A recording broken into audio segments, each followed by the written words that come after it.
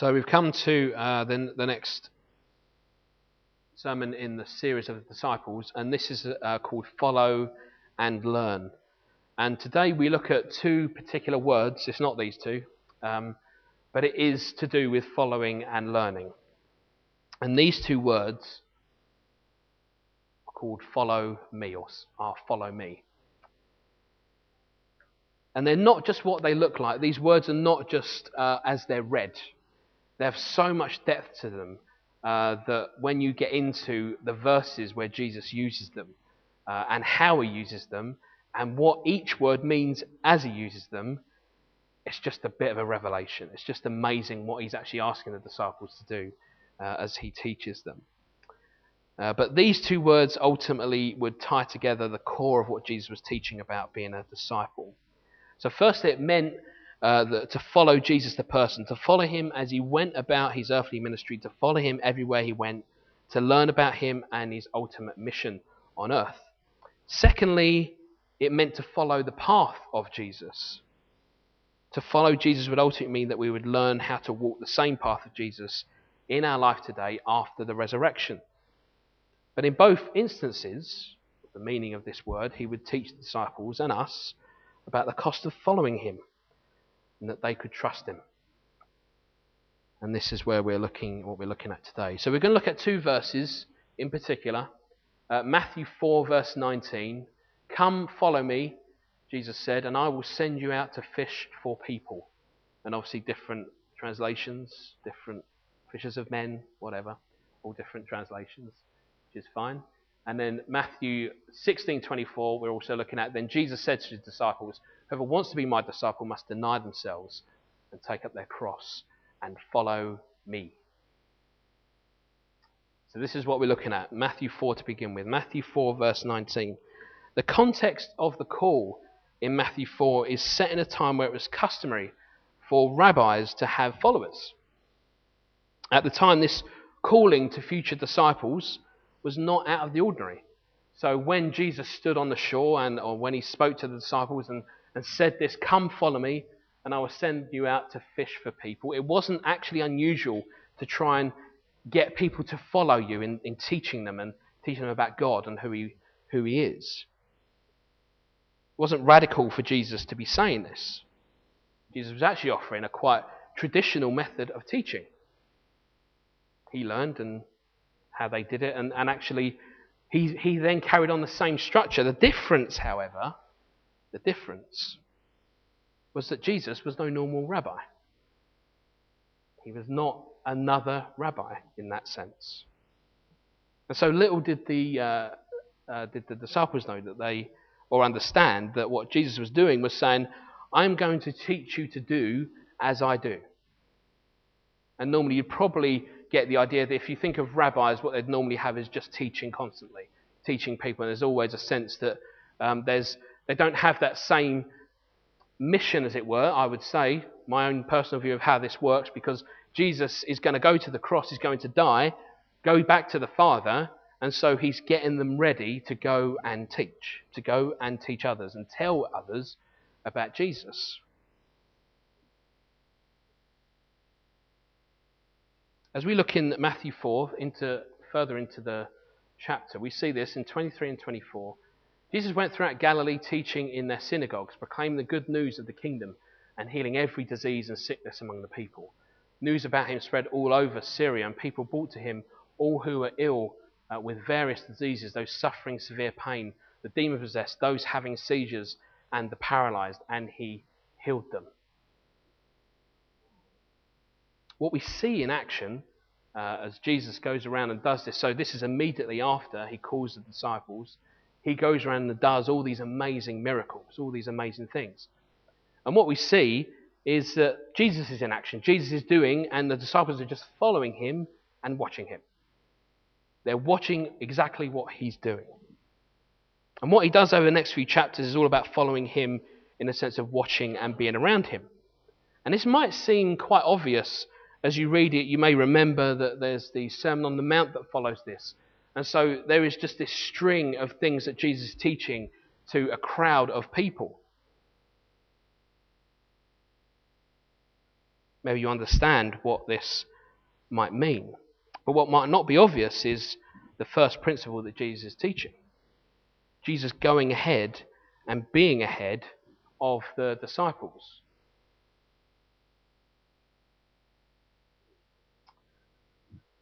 Why that picture?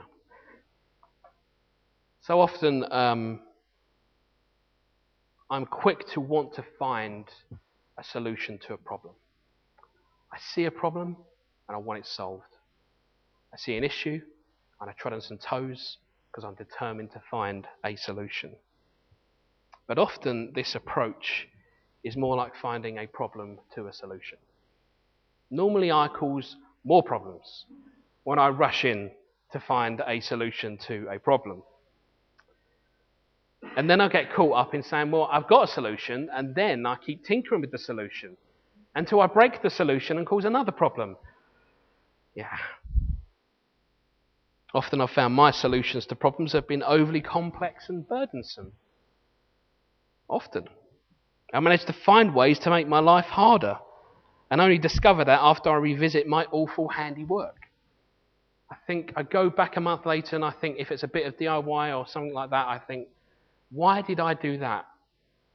That makes no sense at all. It's interesting, that's how our relationship is with God sometimes, isn't it? We rush in, go, I've got a solution, I'm going to fix it straight away. And then we think back, it could be a few weeks later, and think, why did I do that? That hasn't actually helped anybody.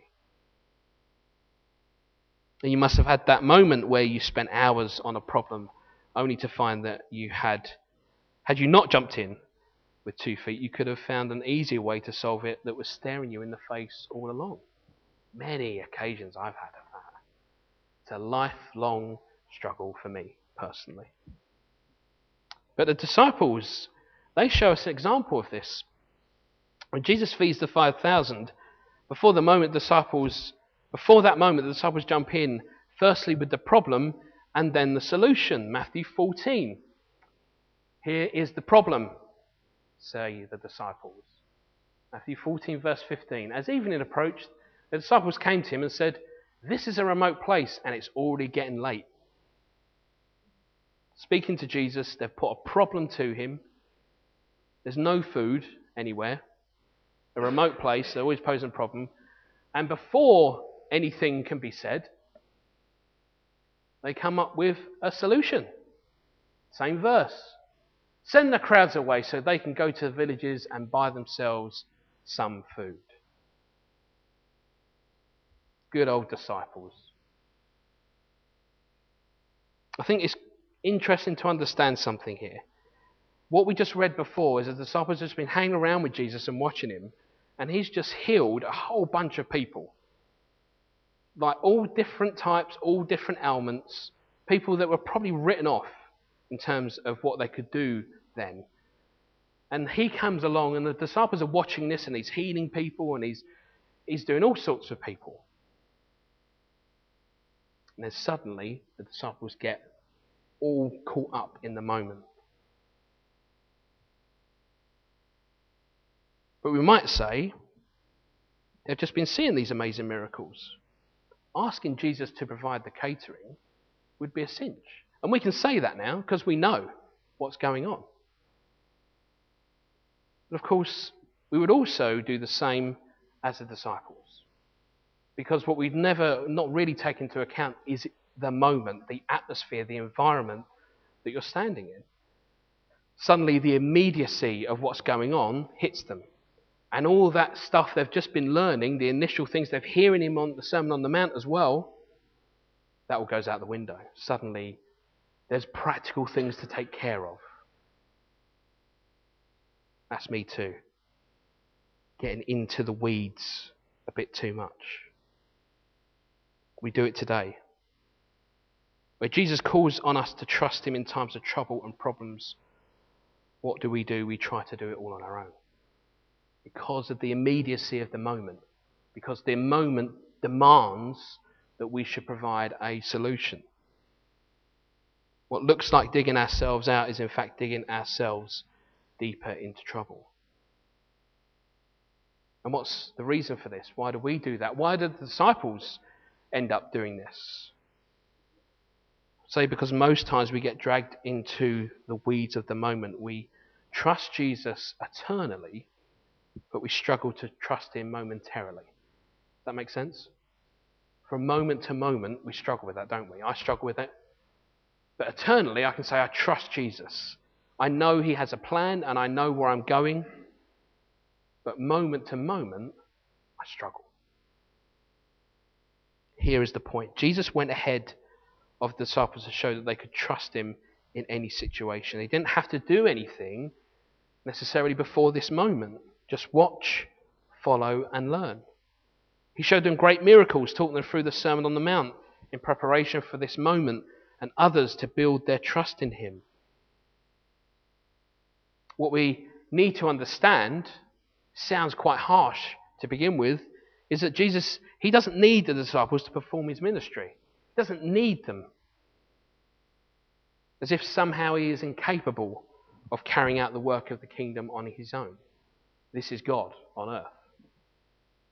He doesn't need them to get to the cross, as if God is incapable of walking his own path to the saddest but greatest moment of all eternity. But I don't want Jesus to need me. I want Jesus to want me. Need just doesn't fill it for me. Need just doesn't sound right in who Jesus is. Jesus can do all things and is all powerful, above all things. So instead, he wants us. He invites us to come and follow him. He invited the disciples and wanted them to follow him because he's going to be the only worthy God that they can and we can trust.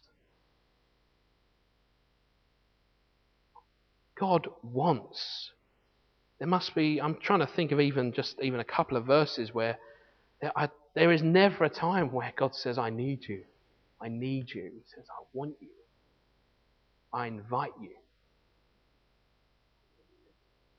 Even in this one account of feeding the 5,000, we can see this appeal from Jesus to the disciples. This principle of to follow me, you must trust me. To trust me, you must believe in me. And so he goes on, and then we get to this next verse, Matthew 14:17. He tells them before this, go and feed the people with what you've got. Hang on a minute. We have here only 5 loaves of bread and 2 fish, they answered. And now there's no solution, because Jesus has taken away their great idea about sending the people away. So now they're like, well, what do we do?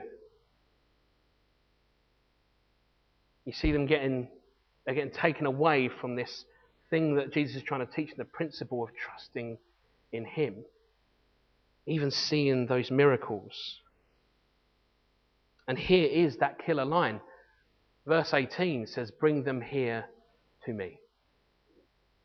In this one verse alone, it's just so much is tied up in what the disciples are about to do. In maybe in some ways that they don't understand what they're going to do when they give the food to Jesus. But here's what they're doing. They're giving him the last supplies they have. They're giving him the last things that they have, earthly, worldly. The only thing they must be thinking is, how is that going to feed 5,000 people? But in the end, the action of giving Jesus their last supplies is actually an action of trust. The Bible talks often about giving our possessions. The principle is trust. We can talk about whether we give them to people, but actually this is about a principle of trusting him. Do we trust him with everything we have? The fact that we have it is only because of him. The fact we have anything is only because of him. The fact we can breathe is only because of him. And the only reason they can do that is because at some level they believe in him. In fact, I don't think they even realised they did actually believe in Jesus to follow him even before this moment. There's like a subconscious trust going on that they don't really understand at the moment. But they've done it already. Matthew 4, verse 20. At once they left their nets and followed him. This is when he called them. And then after that moment, they dropped their nets and then they followed him. Understand the impact of what this means, because this is probably overlooked. At a calling from the shore to a couple of fishermen, the future disciples left their livelihood in a moment's notice. That's what they do. Their net, that's everything to them. They catch the fish, they sell it, they make money, they buy their own food, they buy food for their family, they provide for all their family. It would practically feed them, clothe them, but they left their nets and followed him. What actually Jesus was teaching, even before they followed him, was to deny themselves and trust him. In this very action, this one verse, there is a denial of self. They denied themselves because it's not about the nets or the job that's providing for them. It's Jesus. It's God. So they take this step of faith in that moment. And what we see as they go, there's constantly this struggle with Jesus that they don't really understand what he's doing. But actually, subconsciously, there's a trust building up with Jesus. Some of their actions, they may not realize, are a trust in him. But they would then continue to be taught the cost of following Jesus. Matthew 16, verse 24 says, Then Jesus says to his disciples, Whoever wants to be my disciple must deny themselves and take up their cross and follow me. It's always important to bring in the fullness of what Jesus, God, is offering. What does he offer to those that come to him? But it's simply not about feeling a little bit better. It's not about life in that I feel happier. Actually, he says, this whole life will be a challenge. If you follow me, you will have to leave behind the life you had before. Now that can take form in many ways. That's habits that we do, and certainly sinful things that we've got to leave behind and say, I'm going to give this to Jesus. And that might be a daily thing. It is a daily thing to keep offering it back to him. But Jesus makes no bones about what the cost is to follow him. In his grace, Jesus spent so much time showing us that he is God. He is above all things. He didn't have to, but he wanted to. He wanted to show them. He wanted to show us. But this comes with a cost. Not because we are worse off, but because we end up better off. But in the world and the context that we live in, that's quite hard to see sometimes. It's hard to understand, well, how is it better? How am I better off if I have to deny myself and live for someone else? You might get this type of questioning from people who are not Christians or wanting to explore what Christianity is. And for that we speak of, this isn't all there is. But whilst we're here, we have a mission. We need to be careful that we don't put Jesus forward as some kind of, you'll see him later, something will happen later on and that's it. Actually now, Holy Spirit tells us our mission. What are we doing before we go and see him and worship him into eternity? What is our mission? For that amazing treasure that is beyond all earthly, Jesus calls us to do one thing. He says, follow me in a way that I'm your number one priority. As Jesus gives us unconditional love, so he calls on us to unconditionally follow him. It's tricky wording here, because what I'm not saying is that Jesus sets down conditions to love him, to be accepted by him. It's very specific wording. He calls on us to unconditionally follow him. Remember, this is a teaching and then a following. We're copying what Jesus is doing. So as he unconditionally loves us, we unconditionally are called on to love him. This, more than anything, is shown in Luke 9, 57 to 62. It says, as they were walking along the road, a man said to him, I will follow you wherever you go. Jesus replied, foxes have dens, birds have nests, but the Son of Man has no place to lay his head. He said to another man, follow me. But he replied, Lord, first let me go and bury my father. Jesus said to him, let the dead bury their own dead, but you go and proclaim the kingdom of God. Still another said, I will follow you, Lord, but first let me go back and say goodbye to my family. Jesus replied, no one who puts a hand to the plough and looks back is fit for service in the kingdom of God. Jesus does not hold back. But let me tell you just quickly what this all means. These specific verses. The cost of following Jesus is not about not having a home. Not what he's saying. It's not about not burying people when they have died. It's not about not caring about your family. That's not what Jesus is talking about, because it would go against who he is. So he's talking about a principle. Who is your number one? What is your number one? What Jesus talks about here is the idolatry of those things. Are we applying conditions to follow Jesus? I'll follow you, Jesus, but first. I'll follow you, Jesus, but first. Conditional. These instances in these verses ask us to hold strong and true to Jesus in the light of life happening around us. This last verse about ploughing a field, there's a picture of a ploughed field. You'll notice the straight lines, the dead straight lines ahead. And in that day, a farmer would keep the rows straight by focusing on an object in front of them. And that would be a tree. So they would keep in focus a tree, and they would just keep looking at the tree as they ploughed the ground. If the farmer started to plough and kept looking behind, he would never make straight rows and do a good job ploughing. In fact, the plough was so light that if their hand was not firmly on it, it would bounce around. If suddenly they're looking around, suddenly they can't, there's no target, there's no focus.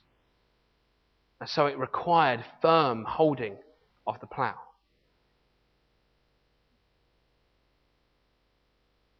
In our Christian life, we keep our eyes on Jesus in front of us and never take our eyes off him. We need to keep a firm hold of our lives under Jesus. 2 Corinthians 10 verse 5 says, we demolish arguments and every pretension that sets itself up against the knowledge of God. We take captive every thought to make it obedient to Christ. The reason why I'm showing you this verse is because it's certainly the last part of this verse. What God is asking us to do, what Jesus is asking us to do, is keep focused on him as we live our lives. Now, what comes in the middle of that is spiritual attack. What comes in the middle of that are distractions, wanting us to look away, to be distracted by something else. So we take every thought captive as we are tempted to take our eyes off Jesus. And I'm going to give that thought to him. We are in the middle of spiritual warfare. So we need to hold him as absolute focus, without condition, on our earthly life working out well and tying everything up here beforehand. In the same way, before we believed in God, he had every right to make us live up to the law and apply conditions before we could be sufficient. Every right to do that. But he didn't. Because through Jesus, while we were still sinners, completely unentitled to be part of God's family, Christ died for us. Without condition. He didn't hang on the cross and tell those that were jeering him, you better love me first. He didn't. He died for those that were against him. That's everybody. Making it possible for us to receive forgiveness and accepted into the kingdom as we were. No getting ready. No, let me get myself smart, put a tie on. No. He says, I know what's behind that tie. I know what's behind that nice dress. You don't need to pretend in front of me. Come as you are. Romans 5 verse 8 says, but God demonstrates his own love for us in this: while we were still sinners, Christ died for us.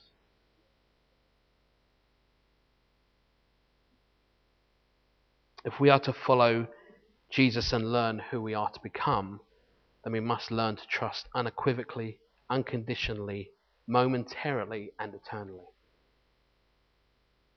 And I'm going to tell you that lesson doesn't end.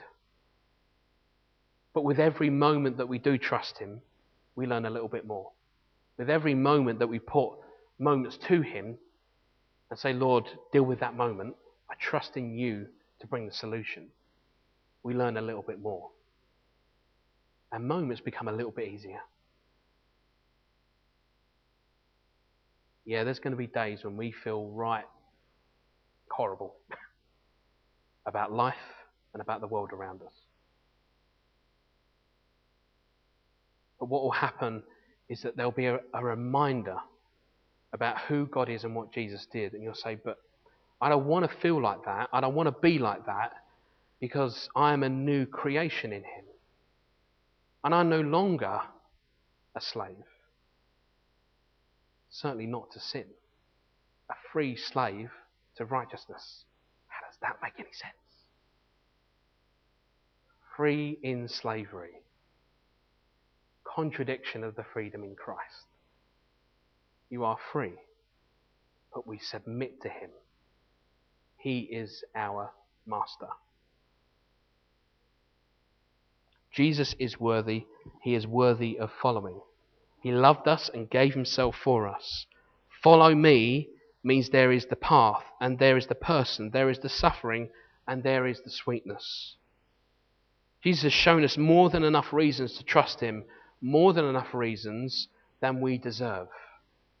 10,000 reasons, and then some.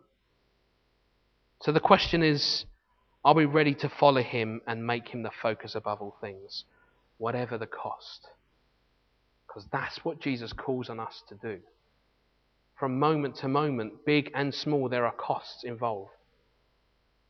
Certain parts of our life we may need to leave behind. We may need to say, I can no longer do that because it goes against my path of Jesus. But grace is abounding. And we have time in this moment to give it back to God and say, Lord, how do I follow you more closely than I did yesterday? How do I not repeat that same thing that didn't honour you? How do I not repeat that same action that didn't honour you? Teach me, Lord. I'm going to pray, and then we'll say a blessing together. Father, we just want to thank you that you had a plan from the start to redeem all your people. All people that want to be redeemed, who want salvation, can say the words with a convicted heart, ask for repentance, and it will be given. And Lord, we thank you that none of us and no one is beyond your reach. We thank you for grace that enables everyone to be reached. And Lord, we thank you that we have the choice, that we can choose, that it is a choice to love you, that it is a choice to want to follow you. Lord, we thank you that this faith is not a religion in the sense of a repetitive action over and over again. Lord, we thank you that this faith is growing us, teaching us how to be more like Christ every day, in preparation for the day either you return or we will meet you in the air. Whenever that comes, Lord, we prepare ourselves today. Lord, we thank you that you are gracious and loving. We thank you for Jesus. We thank you that we can go about our lives in the midst of grace. Lord, will you show us how to share that with people we will encounter this week? How do we share that love and grace that you have for your people? We ask these things in your holy name. Amen.